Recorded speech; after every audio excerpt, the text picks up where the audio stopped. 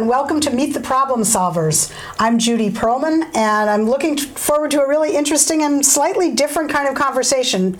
Tonight, my guest is Camille Nasser.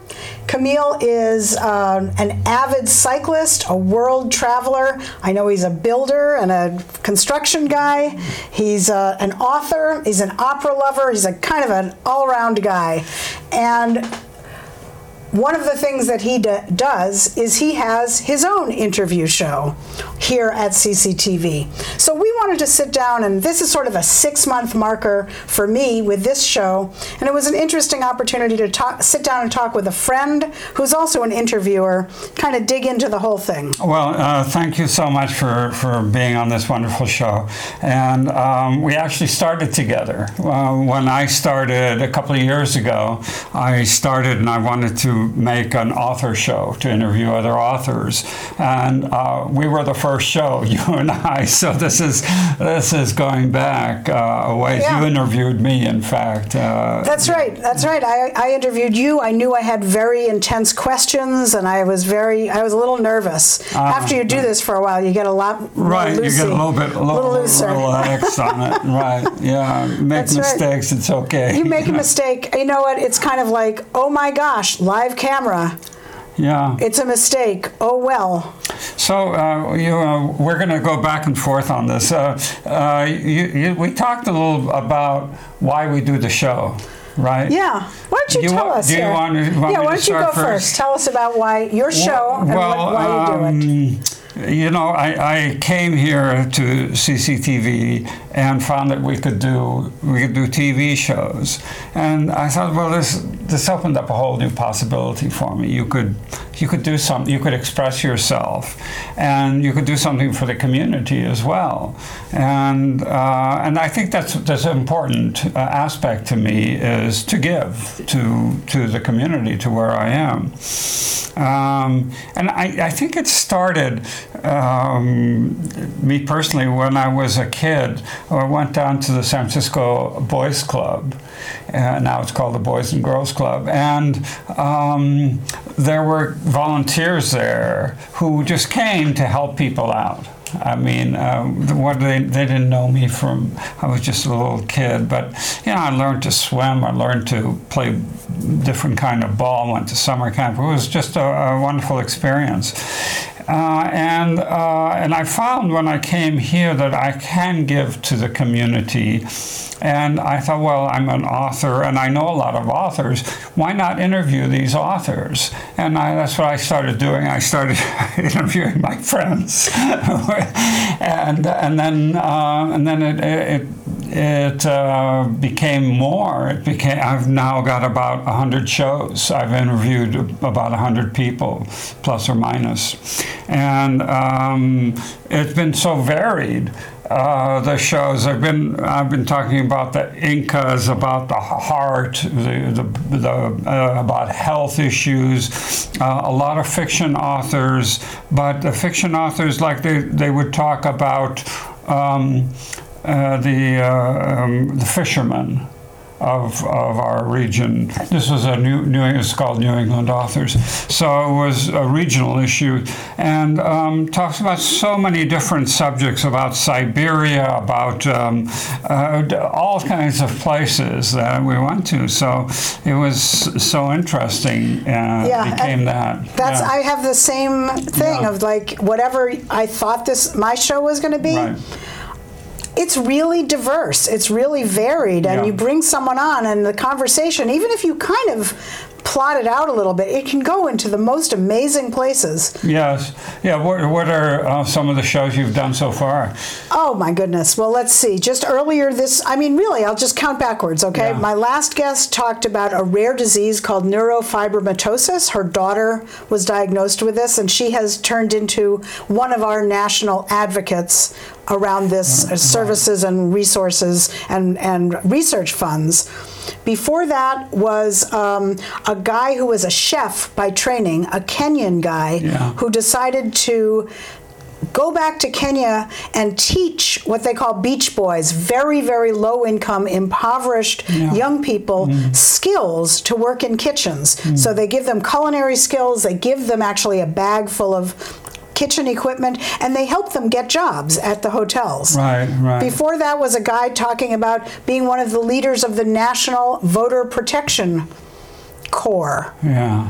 And I mean, it's just been an amazing. Oh, and before that, it was a local doctor talking about the opioid crisis here in Cambridge, Right. Somerville, Right. and basically new strategies that seem to be effectively bringing down opioid deaths. Yeah. I mean, it's really interesting. Yeah, very interesting. For my part on the author show, I really loved doing it. It's a lot of work. I read the books before I interview the authors. So that's a book a week on top of what. And some authors have written several books. I don't necessarily read all their work. Some authors have written 20, 30 books, so I can't read all of them. But I could read them, and that's another thing that's been so interesting is you get to know a lot of things that you never thought you never would. Absolutely. The suffrage movement, dyslexic or kids with problems. I came bombing out of here after I had a woman here talking about solar panels. Yeah. I was on a campaign. Everybody I talked to, I mean, you learn so much. And I think for me, that is really part of sort of the solution for me. If we talk about sort of the problem solution setup, whatever the problem is, part of the solution is I learn a lot and I become an advocate for their work and their strategy. And it's really, really very satisfying. Yes, it is. Yeah. So, and there's a lot of work to put this on YouTube, and I have a lot of stations in the area that take my show. I have about 40 stations. Oh, I have to learn how to do that. Yeah, they take the show and they broadcast it usually 2 or 3 times. They broadcast our show at different times, and I try to make it quality, professional, and interesting.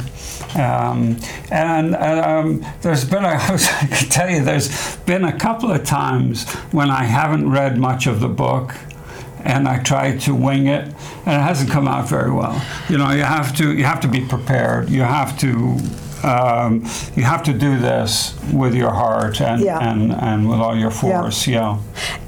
I've had a couple of those kind of like drenching moments where things really don't go well. And mine is also about preparation. It's about really being grounded in what our topic is, what it is that we're going to get done. Because if a guest is late or a guest is grouchy, it's like all of these things kind of can jump you out of being present and centered. Yeah. And so one of the things I have figured out is I always have my crib sheet right here in front of me. Yeah, exactly. I mean, it's a security blanket, but I have not made the same kind of egregious mistake since I had my paper in front of me. There's also this freedom to do whatever you want. Yeah. So I've interviewed a lot of best-selling authors, really good authors, but I've also interviewed people who say new writers, people who are unknown.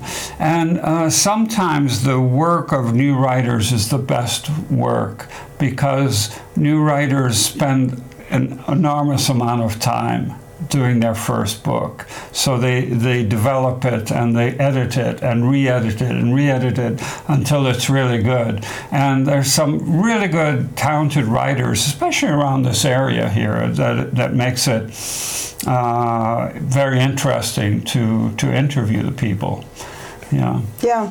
Well, it's interesting. When we were talking about this, one of the things you talked about was your growing interest in sort of planetary health and climate issues.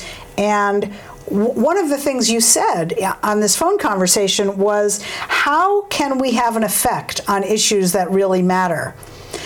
And that's where we came up with our title for this show, which is Video Activism. Because actually both sides of that are true. Video is a tool. It can either just be like watching cartoons, or it can be a way to share information and lead. And the activism comes in, I think, for both of us as interviewers, as we help people pull their stories out and get their stories out. Right. And for me, it's partly artistic as well. There's the authors are artists, and we want to present their art to the world. So it's an important. The authors have a hard time presenting their stories. But as you said, now I interviewed you on the show some months back, and we talked about homelessness, which was a very interesting show. I think we've got some feedback on it. It was really very interesting, and I think. Didn't you say that inspired you? Absolutely. So Camille called and said, I have an opening on my show. Some guest was sick or something. Do you want to come on? And I said, well, I haven't written a book. I'm not a New England author. And he said, that's okay. What would you like to talk about? And I said, homelessness. That's what I've worked in for 30 plus years. I'll talk about homelessness. And what do you, like, what issue? And because you're so concerned about climate issues, you said, is there anything about climate change and planetary health that you could do? So I knew that something, and I did some research, and we came in and we talked about the fact that the fact is natural disasters, floods, earthquakes, people who are very low income or already homeless have the most terrible outcomes. They have they lose their housing, they can't get it back. It's impossible to replace incredibly bad quality housing. I mean, who's going to, nobody's going to pay for that. They lose their houses because of a flood or a fire, and that's the end of it. That's it. It can't, They oftentimes, they didn't have official ownership. It's kind of been like where their families lived forever, so they couldn't even go through a whole insurance claim. So we had a really interesting show, and I think by the end of that conversation, I was like, wow, this is really, really cool and interesting. And you said, you should do a show. Yeah, that's right. But as you said now, recently, I love interviewing authors and talking about health and the community or the Berkshires or wherever we go in the world. But I know that we have a climate catastrophe on our hands here, and I think I want to use the activism to get the word out about the climate catastrophe and what we can do about it. Not just, oh, this is bad and this is bad, but what we can do about it. And I want to turn the show more into that, and I haven't figured it out yet. I'm still interviewing authors, but I want to turn the show into the activism for planetary health. So can I thank you publicly and tell you what the gift that you gave me? What's that? So at the end of that conversation, I think it was in May of 2019. And the idea was like, hey, you should have a show. You're really comfortable on camera. I was like, yes, I'm going to do a show on homelessness because I know a lot about homelessness, and there's a lot of really interesting stuff to say about homelessness, and I can look at it from all these aspects. And in a different conversation, some other conversation, you said, and it went by very quickly, you said, there's a way that I wished I'd framed my show in a slightly less targeted way. And I was like, oh my God, I can talk about homelessness, but what if I took that filter off and I could talk about anything? Yes. And it became looking for problems and looking for problem solvers. And yes, I have done some stuff about housing and homelessness, but I've also done a lot of other things. And in fact, actually, let me just say, this is Meet the Problem Solvers. I'm Judy Perlman. My guest is Camille Nasser. We are rocketing through a conversation about interviewing and video. But I wanted to tell you about one of the coolest guests I had. This was a 14-year-old climate activist, and we all know who Greta Thunberg is, right? I did not have Greta. She's 17 anyway. But after the big climate strikes back in September, a whole bunch of youthful people in Greater Boston said, we need to do this again. And there was a climate strike that was a smaller one and a more localized one, although there were several nationally, in December. Yeah. And so the week before, my guest was a 14-year-old climate activist named Emmy Jacobson. Wonderful. She was so prepared, passionate, knowledgeable, Articulate. Yeah. And just, this is like her life. Yes. And not only is she passionate about climate issues, but she's passionate about becoming an organizer and an activist and a leader. And it was just so cool to have this young woman here. We're really blessed with our younger generation. Yeah. You know, there was a climate march a few months ago down on the Boston, City Hall, and all the young people were there, high school students. That may have been it. Yeah. All of the organizers of this December one were high school or younger. Yeah, high school students, and they know the problem. Yeah. They're reading about it. They're sharing the information. Right. And a lot of these stodgy old people, we have to get out of the way and let them tell us what we need to do to join their movement. And actually, that's what's happening, is that a lot of children are telling their parents that this climate thing is real, and you better get action. Right. And so they're doing this in the home, and that's why there's such a greater consciousness about the global warming and the threat of global warming. That's right. I mean, my kids say it too. It's sort of like, you know what? Like, you guys in your generation are not doing what needs to happen. Right. We have got to hit this number or not hit this number. We have got to stay under this degree of climate, what do you call it? Rising temperatures, I guess. Yeah. Anyway, it's a real thing, and you're right, they are leading. And so I've had a couple of people talking about the climate, authors, and from different aspects. And I think what comes across is it's a real problem. It's a real difficult problem to solve. We can tackle it. We have to start tackling it, but it's not easy. It's not easy to change the electrical system. It's not easy to change cars to electric cars. It's definitely a daunting problem, but we have to work at it. But what I learned from Emmy that day, again, like every show, I learn super important information. What she explained was that the federal government deeply subsidizes fossil fuel extraction, but that the costs of renewables, of wind and solar, are coming down so sharply and rapidly that, like, the justification of the cost, like, we have to, it's just crazy. It's like, it's better for us as taxpayers to invest in the new technologies than it is to shore up the old ones that burn fossil fuels and increase the temperature. So the government has special breaks for people for companies who explore for gas and petroleum, and so they get tax breaks for that. And then when they take the oil out of the wells, they claim it as a depreciation. So they claim it out on their taxes.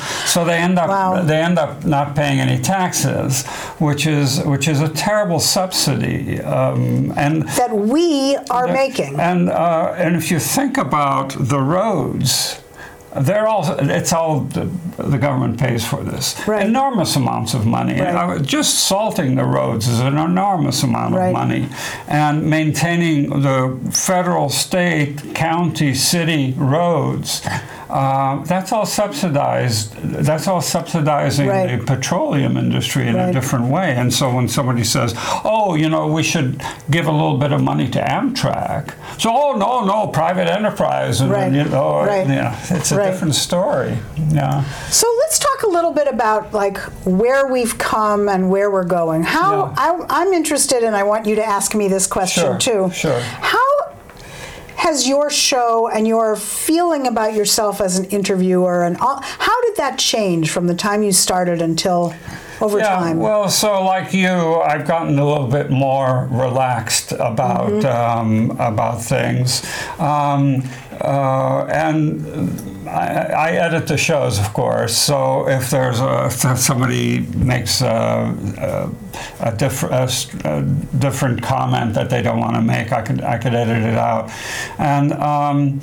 So I feel more calm. I feel ability to ask any question and to be personal. To ask how this book you've written, how did it affect your family, your being, and so on. So and the other thing I starting to do is to be more organized, and to have a beginning, a middle, and an end, to organize the conversation so it's a better conversation. Yeah.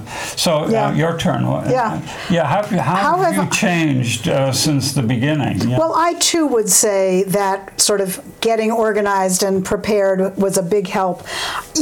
Early on, I think we came up with this framing for my show of like 10 minutes about what's the problem. So we're sort of the teaching piece, 10 minutes on what's the solution that the guest is working on. And that often goes in a lot of different ways, like what are other people working on in other parts of the world, or what are the barriers, or, how do you know if you're successful?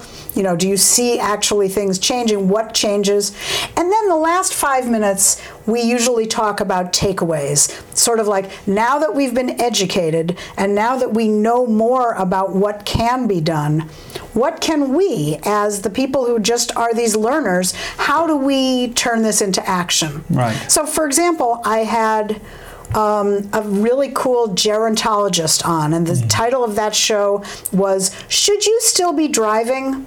And so, first of all, she gave us a bunch of information about older drivers, right. And then she really gave us concrete ways to bring up that very painful conversation with an older parent or an aunt or an uncle, but also for people themselves to ask, should I still be driving? Yeah. I mean, that was a really interesting personal takeaway. Yeah, I'd really love to do a show on self-driving cars. Self-driving cars, that would be great. So about 20 years ago, people were saying, self-driving cars are going to be around in 5 or 10 years.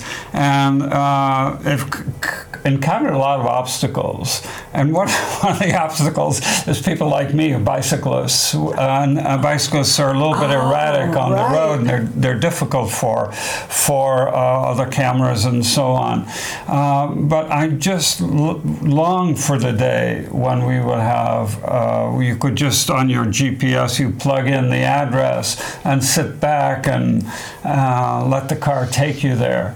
And take you there quickly. I think there's another piece of it that I don't recall the conversation clearly, but there's another thing that if we had self-driving cars, we could have many fewer cars, because it's like you would take it from here to someplace, I would then take it there. So they would not be parking. They would be in motion, and there'd be fewer of them. Yeah, so there was a study recently about Uber and Lyft, and the study showed that they use more gasoline than if people had their own cars. So that was, it was thought to be the other way around, but in fact the study showed the opposite. Wow. Yeah. Yeah. So as I said, these are problems that we want to address, and we want people to know about. We want to share the knowledge, and this video production, the shows, give that opportunity. To explore it. It's not like it's encyclopedic in 27 minutes. So I do want to take a couple of minutes to talk about takeaways. I also just want to say, Camille does his show in a different studio. It's higher quality, has more cameras. I mean, this is really fun and great, but it's kind of been a considered choice on my part to stay in this low budget, low tech scene. I'm not quite sure why, but it does feel kind of like boots on the ground. Yeah. Yours is very nice. Yeah, It's more interesting visually. So I have to kind of congratulate you because nobody sponsors you, or me. It's out of pocket expenses. You do it for love and purpose and right. whatever it is, right? All right, so in our remaining less than a minute and a half, the takeaway. The takeaways. What do we? So I just will want to say that our title tonight was Video Activism.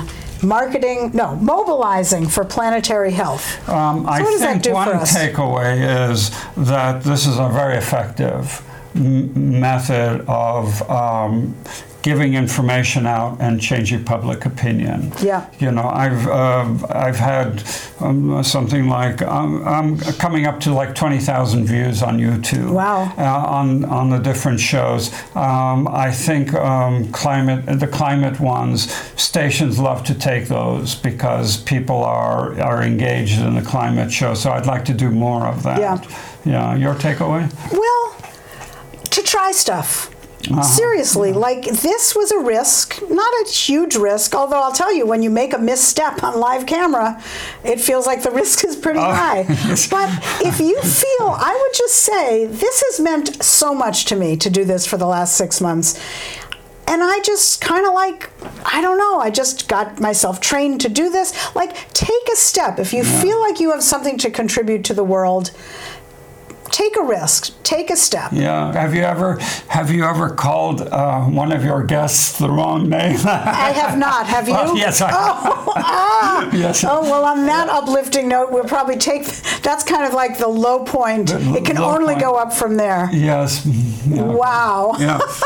So, well, this was great fun, Camille. Oh, Judy, thank you. Great. Really Thank a pleasure. You. All right. And we'll get back onto our more structured thing next time.